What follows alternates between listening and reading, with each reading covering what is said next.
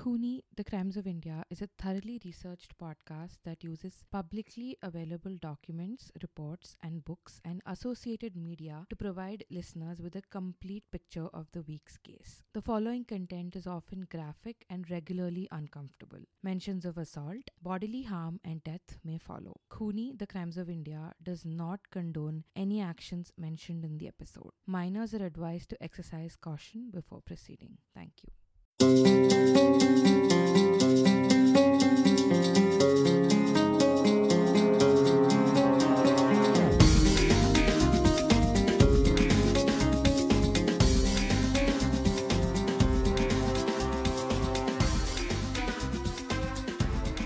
Namaste, Namaskaram. Welcome to Khuni, The Crimes of India. As usual, I'm Sneha, sitting in Hyderabad, and across me is a very frustrated Aditi. Oh God, I hate it so much. I feel like my whole life is on pause. But then I also know that maybe probably 2% of the population that is not actually suffering like the rest. Like I have food, shelter, water, medicines, and I'm not being turned away from hospitals for being Muslim. So, Dude, I had such big travel plans for 2020. You know that, okay? yeah. Guess I just have to sit at home now and watch travel vlogger videos and imagine myself doing the actual traveling. Fuck ही हो गया यार. I think even actual travel vloggers are imagining themselves doing actual traveling. So it's fine. Let me tell you something funny. So, I was supposed to be in Florida for their Memorial Day weekend, and the friend who I was gonna meet, so her and I, we decided that we'll sit and have a Zoom meeting with a Florida background that day. That's how my life is right now. I don't think even your friend in Florida is supposed to be out on beaches in Florida. Or maybe she is. I'm not sure. I've heard their governor is weird. Dude, everybody in Florida is weird. Okay. Anyway, on that note, today's episode and the next episode, and maybe the one after that, all we're going to talk about is hashtag Wanderer Life. Since I know there are a lot of people like me who are just waiting to get out and explore new places, but are currently just sitting at home and looking at their windows, this one's for you. Our next few episodes will take you on a journey that begins in Vietnam, goes to Paris, and ends in Nepal, and on the way meanders through Senegal, India, Thailand, Afghanistan, Iran, Pakistan, Turkey, Switzerland, Eastern Europe, Geneva, Hong Kong, Macau, and Singapore. Yes, ladies and gentlemen, fasten your seatbelts and get ready for the journey of a lifetime.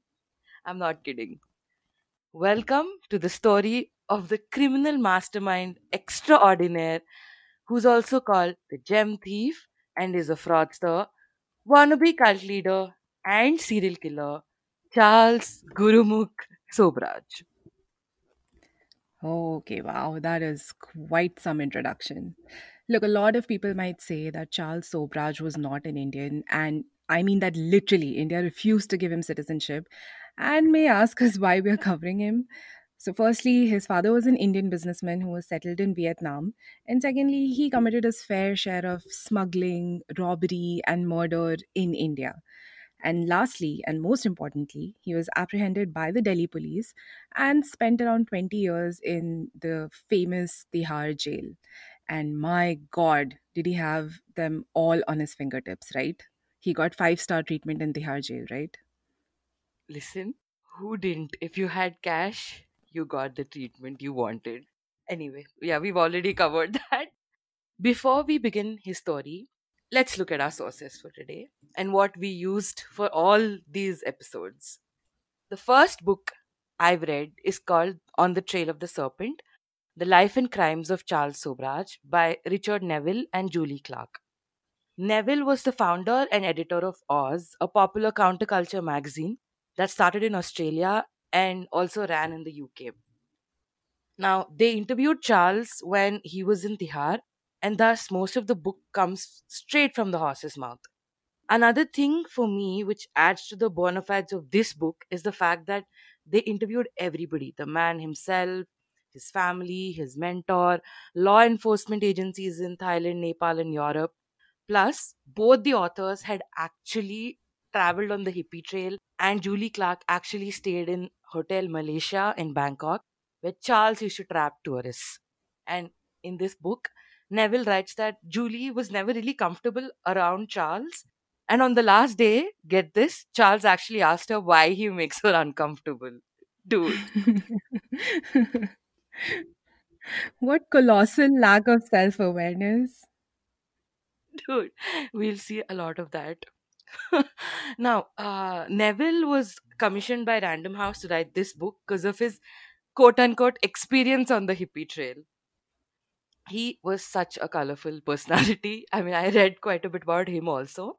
Now, so colorful that he once inhaled marijuana on TV so he can test its effect on one's ability to drive.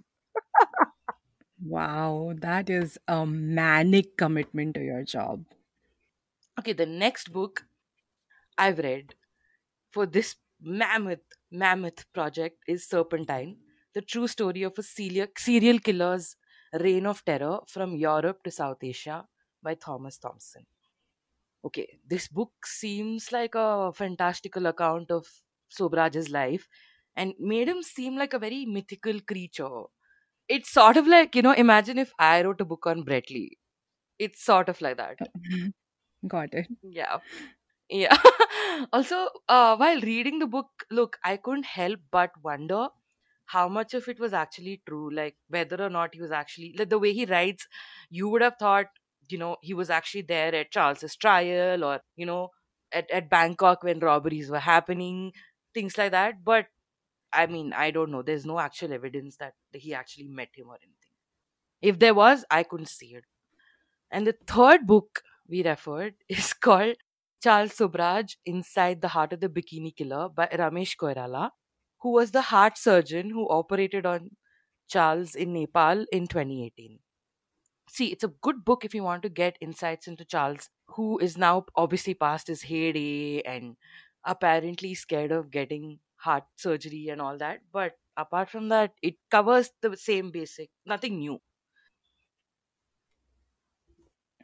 Okay, so let us now begin the story of the man known as the Bikini Killer, the Serpent, and the Splitting Killer, Charles Gurumukh Sobraj.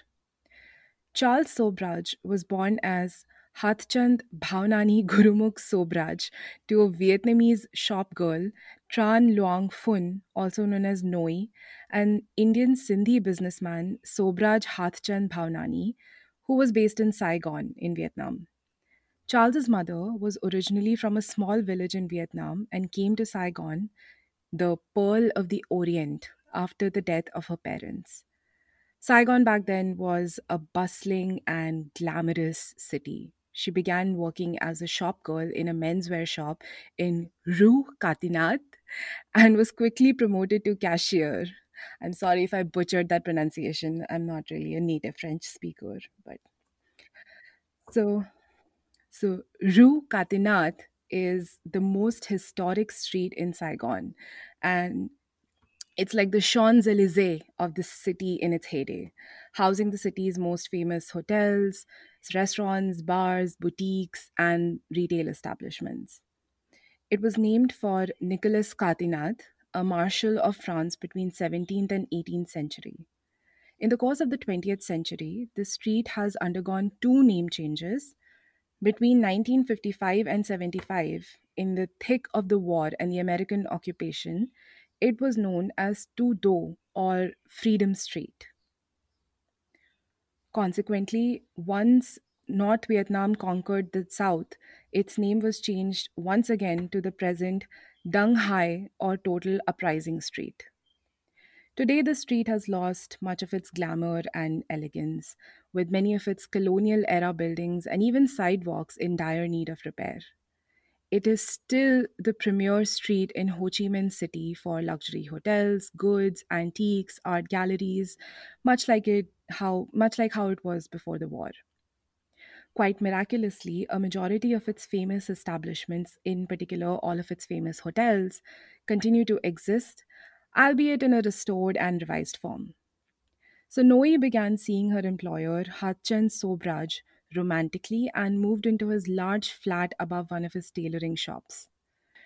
On April 6, 1944, just as the Viet Minh were launching their guerrilla campaign against the Japanese who took over Vietnam from the French, Noe gave birth to a baby boy, Gurmukh Sobraj. She gave her child his father's surname.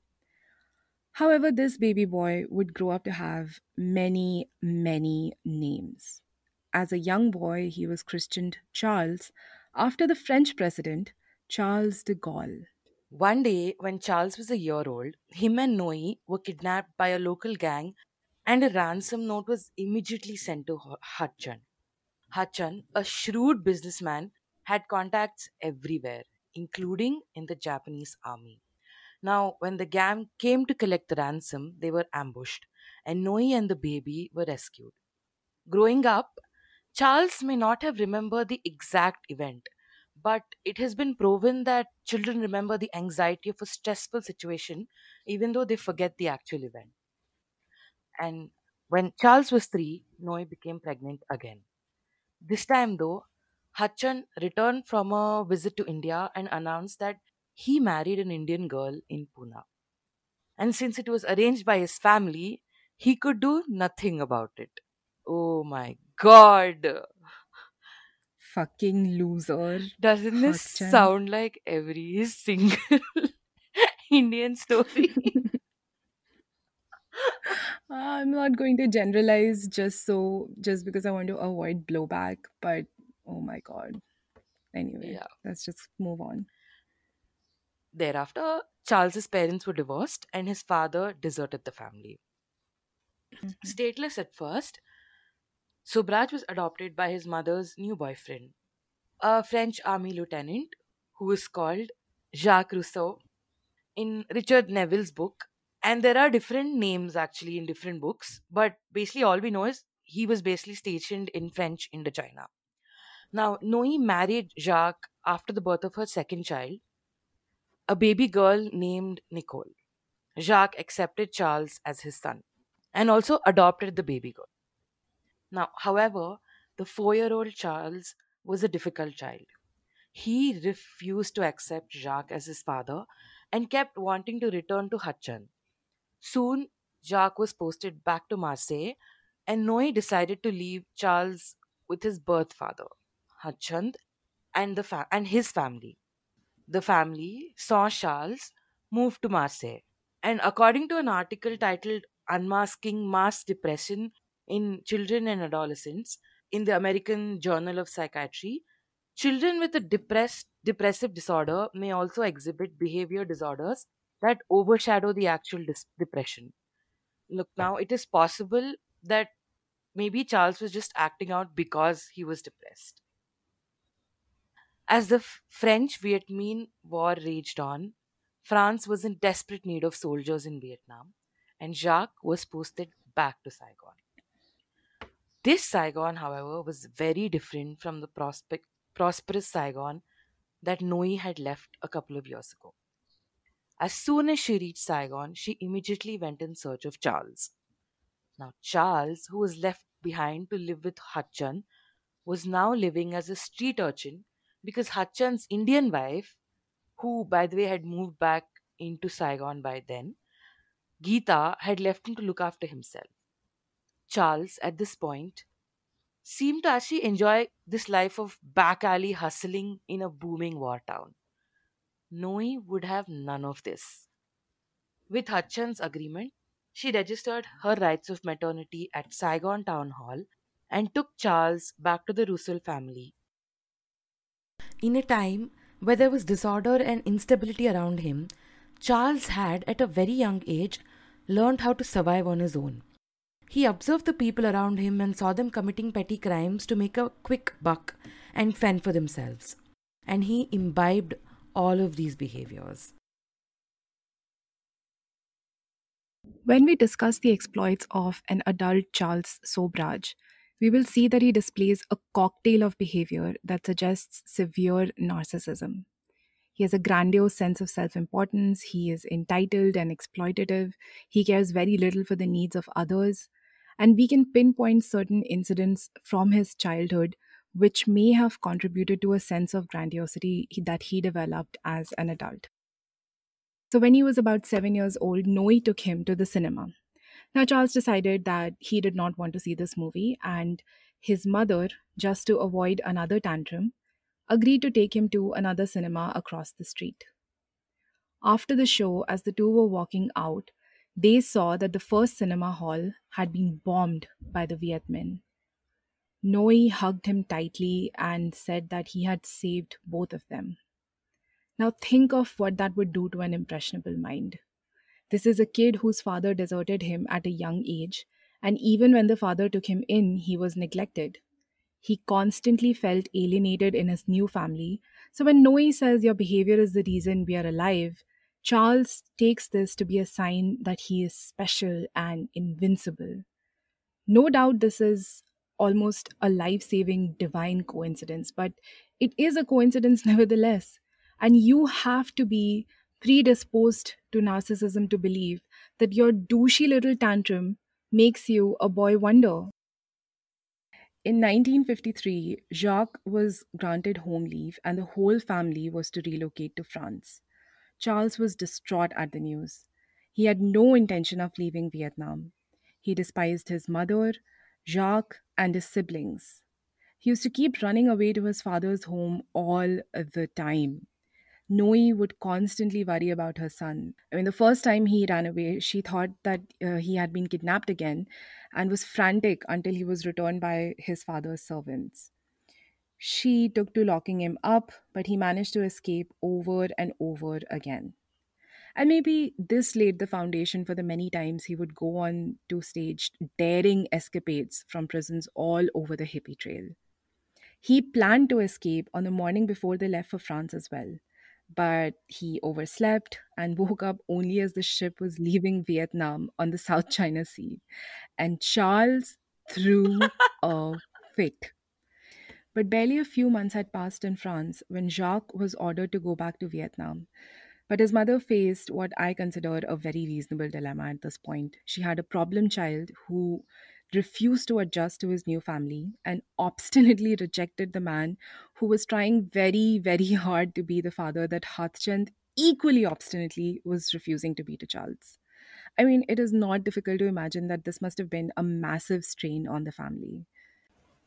And no doubt, Charles would not have been immune to the stress. I mean, he was now chronically bedwetting.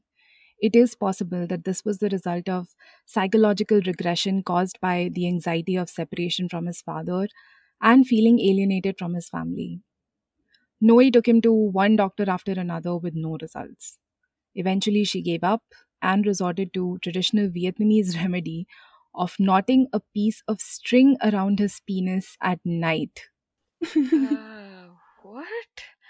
Look, I don't have a penis, but that sounds super painful and like so unhygienic. Ugh. Yeah, and utterly useless. It also makes me wonder what the traditional Vietnamese remedy for bedwetting is in case Mm. of girls. Anyway, so in order to spare everyone involved some pain, his mother enrolled him and his sister in a boarding school in France and left with the rest of the family to Jacques' posting in Vietnam.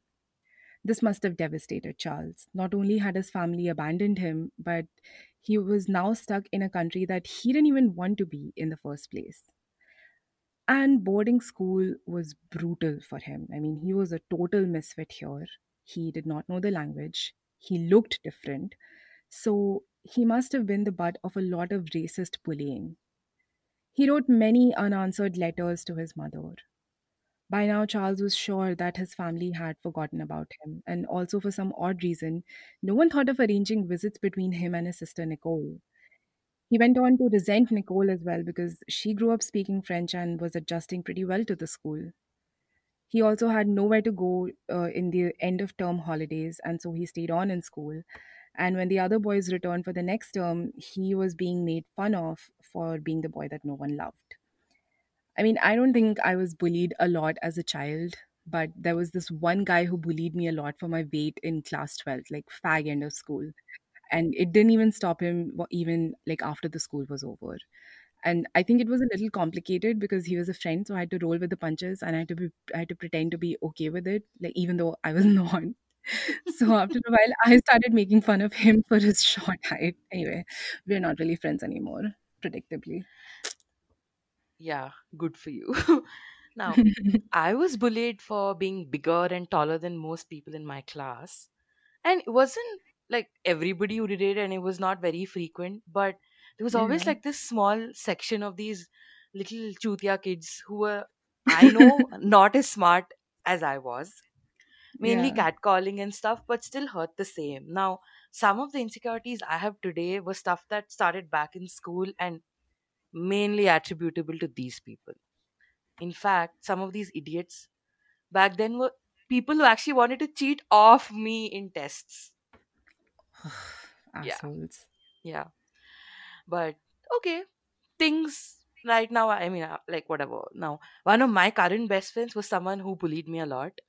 But, we all grew up. We met again Mm, after a few years after school, and there was a lot of, there was an apology involved and a bit of mm, skepticism on my part for a bit.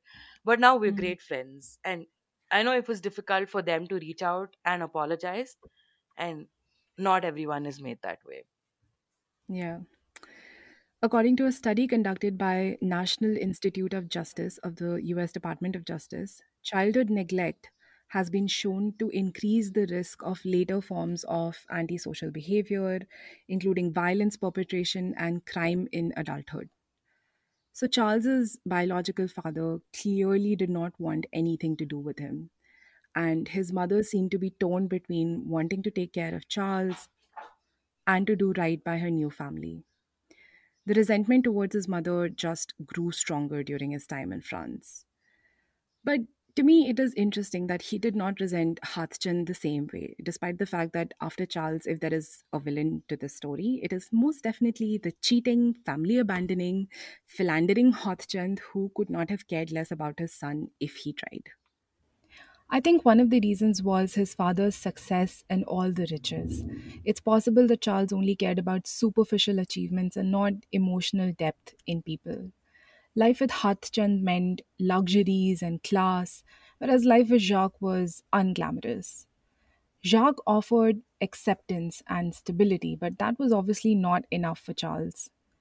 Even at a later stage, as an adult, Charles's relationships would remain purely transactional. People would always be dispensable to him. Look, if Charles did not grow up to be Voldemort, I would have pitied him, for his Harry Potter type childhood. Yeah. Now, yeah. Soon, Noe and Jacques returned to France. Now, Richard Neville in the book talks about how Charles, when he saw his mother, who came to pick him up from the boarding school, could not understand the language she spoke because he'd forgotten it. He had forgotten the language of his homeland. Another blow to the boy who already felt alienated from everyone around him. However, he was going to get more bad news. His mother told him that Hudson had died, and Charles cannot go back to him. The family now moved to Dakar in Senegal, a French protectorate. By this time, Noe had 7 children, two with Hudson, five with Jacques. Charles was the undisputed leader of his siblings. They all looked up to him and followed him everywhere. One day, he took Nicole and one of his half brothers, Jean Daniel, to steal sweets from a store near their house. They were almost caught, but due to Charles's quick thinking, they were able to outwit the night watchman and escape with the sweets. It was that day Charles realized that people only see what they expect to see. One of his learnings that would help him again throughout his life of thievery and murder. The next day, when Nicole and Jean Daniel tried this, they were caught. Noe whipped them mercilessly. This shop, however, became the place where Charles perfected his skills of thievery, and soon he outgrew the sweet shop. He acquired a transistor radio, and the other children soon realized that they could point out whatever toy they liked in the markets in Dakar, and there was a good chance that Charles would present it to them a few days later. Dude! Okay.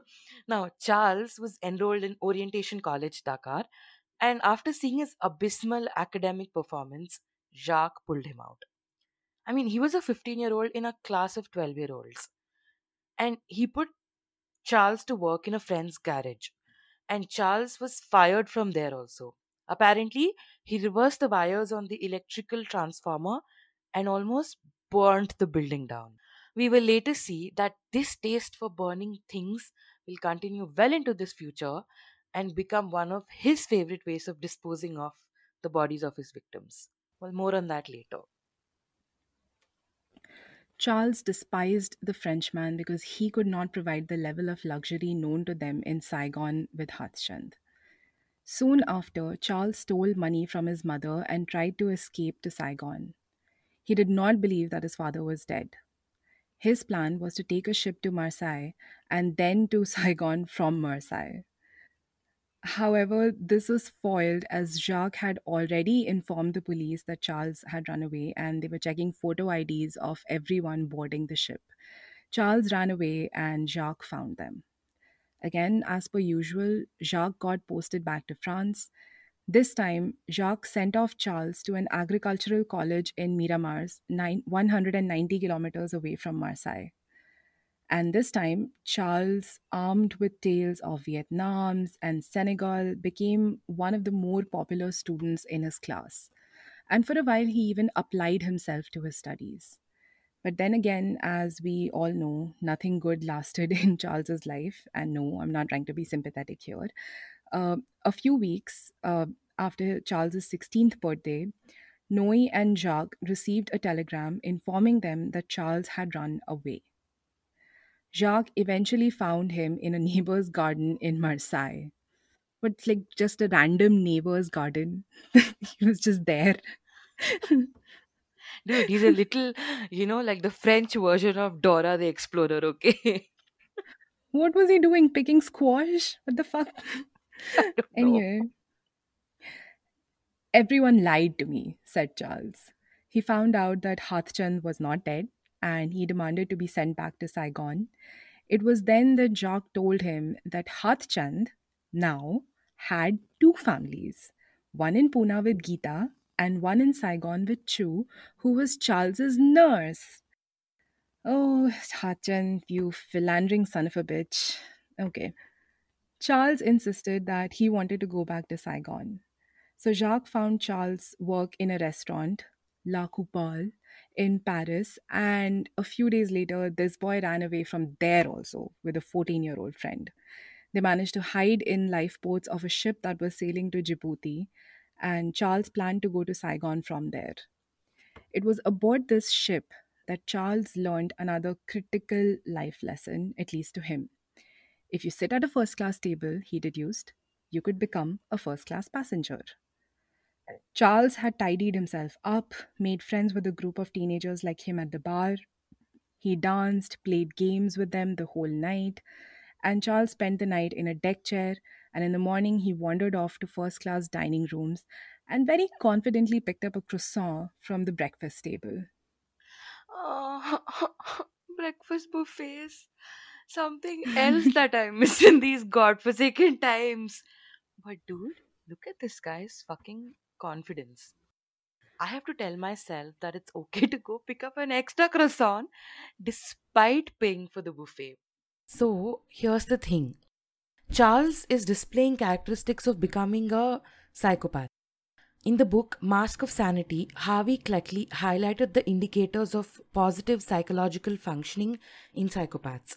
With regards to anxiety, he wrote, those called psychopaths are very sharply characterized by the lack of anxiety, remorse, uneasy anticipation, apprehensive scrupulousness, the sense of being under stress or strain. Well, we see Charles behaving like this throughout his life. Yeah, yeah. So all that mattered was appearances. People were easy to fool. The mantra of all scamsters in the world, before Charles, during Charles, and after Charles. However, Charles's adventure was cut short in Djibouti. The police were on the lookout for him, and him and his friends were sent back to Marseille on the same ship that got them there. At this point, I'm pretty sure all parties involved were sick and tired of Charles, and ultimately, Jacques wrote to Harthchand. I mean, I feel bad for Jacques. I mean, it sounds like the man was really, really trying, you know, unlike the deadbeat philandering Harthchand who never really gave a shit. Yeah, Jacques did try, and he tried a lot. Hachan had come to Paris on business. He saw that his son was working a menial job, and like all Indian fathers, was not pleased. Wait. So his son was working a menial job and that upset him. But the fact that him and his Indian wife had thrown his son out on the streets when he was a toddler was a okay, really? After all of Charles's adventure, his father should just be relieved that his son was at least making an honest living. What doof. I mean, he's such a douchebag. Yeah. So Noe and him discussed, and Hachan agreed with Noe to take the boy back with him to Saigon. But Charles didn't have any papers, which meant he could not travel. His father had left to go back to Vietnam, and Charles finally received his French passport and the visa to Saigon. Charles was elated. He can now go back to his homeland. Now he just eagerly waited for Hachan to send him the tickets that he promised. Time passed and no ticket arrived. Charles began to doubt whether his father even remembered him. He then decided to pay for his own passage to Saigon, and to make money for the same, he decided to rob a housewife. But unfortunately, he got caught. However, this lady withdrew the complaint. Charles was free to go. But no, turns out Charles had broken and entered into the house of another woman, and for this, the juvenile court sentenced him to jail time. In the meantime, Jacques was hospitalized in a mental health care facility. He had fought in a few wars, had difficulty sleeping at night, probably because of the post traumatic stress disorder, and that, combined with the constant moving due to work, family life, and even maybe Charles's behavior, had a profound effect on his mental health. And meanwhile, while this was happening, Charles begged this second woman to forgive him in one of his court hearings. And she told him to listen to his family, and she forgave him and withdrew the complaint, and he was set free. And as one last favor before he fell ill, Jacques got Charles a laissez passer for one journey to Saigon. In 1961, Charles finally reached Saigon. Saigon was another completely different new world from the one that he'd left. Saigon was now full of Americans and the Viet Cong. This was the year that the US began to take an active role in Vietnam, and the peak of what Americans now call the Vietnam War, and what the Vietnamese call the Resistance War against America. This began in November 1955 and continued until the fall of Saigon in 75. Remember this, because in our next episode, we will talk about something else that emerged as a result of this war. For now, let's get back to Charles in Saigon. He began to work for his father and reveled in his role as the son of a wealthy merchant. But this 9 to 5 life did not hold his attention for too long. But he still tried. He took up karate. But Charles soon discovered gambling and girls, and slowly started his own smuggling operation in the thriving duty free market. A hairdresser who worked on one of the ocean liners agreed to supply him with his own duty free perfumes and cigarettes. To start his business, Charles stole from his father. Soon, Hachan discovered his son's habit of gambling and now started to regret bringing Charles to Saigon. Frustrated, Hutchan tried to arrange an Indian nationality for Charles, and the official explained that to be a naturalized Indian citizen, Charles would have to live in India for at least a year, learn a dialect, and acquire an understanding of Indian culture.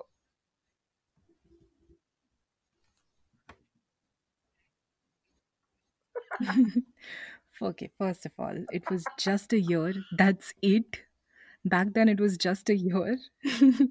Also, how the fuck do you evaluate someone's understanding of quote Indian culture unquote? And it seems to me that what Charles needed was structure and discipline in his life. I mean, his dad needed to be how Indian dads were at this point, in the 60s. This is the 60s or 50s? 60s. Just a sec. Yeah, 60s. Yeah, by now 60s. Yeah. So in 60s dads were like emotionless martinets and he needed to be kept under watch all the time. And this whole sending to India business seems like a plan set up to fail. Charles was sent to live in India and he escaped and came back to Saigon not once but twice. He hated India. He said he cannot live on a vegetarian only diet. Do we know where he went in India? Where was he getting only a vegetarian diet? Yeah, so his father's relatives lived in Pune and he was sent to live with them. Oh. He hated the dal chawal life, dude. And most importantly, the thing is he didn't know either Marathi or Hindi, and the family he was put up with didn't know French, and both parties were frustrated. Hutchin put him back on a ship to Bombay for the third time. And while on the ship, Charles found out that the ship goes to Marseille after Bombay. So was that his dad's plan all along? Ship him off to Marseille secretly? Ooh, possible. We don't know. But Okay. anyway, thus, an 18-year-old Charles, after a disastrous trip to Saigon, found himself in France again. As a teenager in Marseille, he began to commit petty crimes and received his first jail sentence for burglary in 1963, serving time at Poissy prison near Paris. While he was imprisoned, Sobraj eagerly manipulated prison officials into granting him special favors, such as being allowed to keep books in his cell. And he read a lot during this time. Around the same time, he met and endeared himself to Felix Desconnier, a wealthy young man and prison volunteer.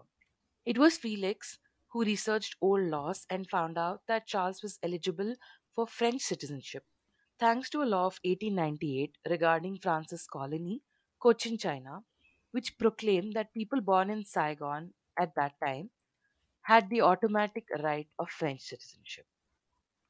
After being paroled, Sobraj moved in with Dasconnier and shared his time moving between the high society of Paris and the criminal underground. Charles began accumulating riches through a series of burglaries and scams. It was also at this time that Sobraj met and began a passionate affair with Chantal Compagnie, a young Parisian woman from a very conservative family. Okay, okay. Now the fun part. Aditi, guess how he hit on her first day? Guess. How? Dude, he offered to read her palm. Ugh. Apparently, he told her that he can see a journey across two cultures. Kuch bhi. Oh my This god. lady was coming from a recent breakup and obviously fell for his lines. Hook, line, and sinker. Even Chantal, in all her love and blind devotion towards Charles, saw that he had a gambling problem. But like all the lovesick girls we know, was too enamored to say or confront him about it. See, actually, this girl was like the child of a diplomat. She grew up all over Africa, I think basically Morocco before coming back, and she didn't know much of the world and how people like Charles work. So I don't know how much. Like I wouldn't blame her for it. Charles soon proposed to her, but he was arrested later on the same day for attempting to evade the police while driving a stolen vehicle. Charles was sentenced to 8 months in the Evero jail, where he swallowed a spoon so he could be transferred to the prison hospital, which meant he could have longer visiting hours. During his sentence, he realized that God, who he had discovered while in the Poissy prison, and thanked him back then for sending him Felix, did not exist. Oh my god, was he sexually assaulted? Why did he stop believing in God? I don't know. I couldn't find any information on in any of the books. And in this prison, Charles renounced Christianity for meditation. What he learned in this prison is best expressed in the words of Richard Neville. Quote, he replaced prayer with meditation. In trying to get close to God, Christianity had lost touch with the reality of man, Charles reasoned. He resumed his studies in psychology, concentrating on the peculiarly French tradition of characterology, a system of personality study. This was the antithesis of psychology as expounded by Freud, Jung, and their descendants who sought to understand human behavior from within. Instead, characterology was an attempt to categorize people. It enabled its practitioners to predict and manipulate the behavior of those they encountered. In the books of the Sorbonne professor René Lessen, who wrote Lying and Character, a treatise on characterology, and a later popularizer, Gaston Berger, Charles absorbed a system for classifying people. From three basic divisions of character, Lessen formulated eight fundamental types. Fit your subject into one of these types, it was argued, and his tendencies become clear and predictable. Charles tested the system on himself. As for the first division, emotive or non emotive, he knew that he was emotional, judging from the frequency and intensity of his feelings, no matter how hard he tried to suppress them. Second, active or non active, he was a type who took pleasure in action, not one to sit around brooding without moving. And third, primary or secondary, Charles believed that he was not a primary, not one who was like a mirror to experience where all is recorded but nothing remains. Charles recognized himself as secondary, a type which is purported to react after rather than during the event. He saw himself as a prisoner of his own past. According to Lessen, that made him an EAS, Category 1, known as passionate. Napoleon too was in this category. That's me, Charles thought, and delved deeper into Lessen, expanding his understanding of the other seven types, which he tested on fellow prisoners. Many French people use characterology along with graphology, the study of handwriting, to observe and construct their everyday relationships. For Charles, these bourgeois occupations would become a lethal tool to help him in the outside world. With the system of Lessen, he believed he could play people like pawns in a game of chess. Okay, so we should clarify here that characterology is pseudoscience. It was responsible for propagating racist theories like white Caucasians have larger brain capacity than other ethnic groups. Yeah, and also may have been where the Third Reich got inspiration for their later ideas. Folks, remember this. Throughout his life, Charles always claimed that he got his victims using quote unquote psychology. This is what he meant. He used this characterology. In fact, he said this so much that even his accomplices began to say this about him. You'll see all this in our future episodes. And yet, despite all this, Chantal remained supportive throughout the entirety of his sentence. Sobraj and Chantal were wed upon his release. Sobraj, along with the pregnant Chantal, left France in 1970 for Asia to escape arrest. This time because Charles kept writing checks where there was no money, and when the French police came for him, he decided to escape to Saigon with his pregnant wife. After traveling through Eastern Europe with fake documents and robbing tourists whom they befriended along the way, Sobraj arrived in Mumbai later the same year. Here, Chantal gave birth to a baby girl, Usha. The minute he got to Mumbai, Charles joined the Alliance Francaise Society. Chantal, with her good looks and manners, became everyone's darling. Through this, Charles caught an opening into Bombay's high society, where names of designer brands like Rolex, Cartier, and Alfa Romeo rolled off people's tongues. Everyone wanted designer watches, clothes, and perfumes, expensive European cars, but due to Indian import laws, they could not acquire them. But thanks to Charles, they could. With a few fake passports and a pocket full of disguises, he could manipulate the black market to suit his needs. And why not? He had known how any black market works since he was 6 when he used to procure cigarettes for French army men stationed in Saigon. With his features and his command of languages like French, German, Spanish, he could pass off as Filipino, Puerto Rican, French, Italian, or English. His scheme was ingenious. This was at the height of the free love hippie movement, and Mumbai was bustling with ragged and backpacking travelers from Europe who were always looking for pot, smack, or other like minded travelers to travel with. Charles saw these travelers as a veritable buffet of passports. In fact, he hated their ways, but understood that they could make his scam work. He would sit in cafes like Deepti's House of Drinks, which was a hippie hotspot, where travelers met each other, made new friends, sort of like how lobbies of most travel hostels are these days. Or like the many, many cafes that we now have across places like Pushkar, Gokarna, Goa, where you get what you want for the right price. Trust me, they'll come to you. But of course, Charles used this setup for another purpose altogether.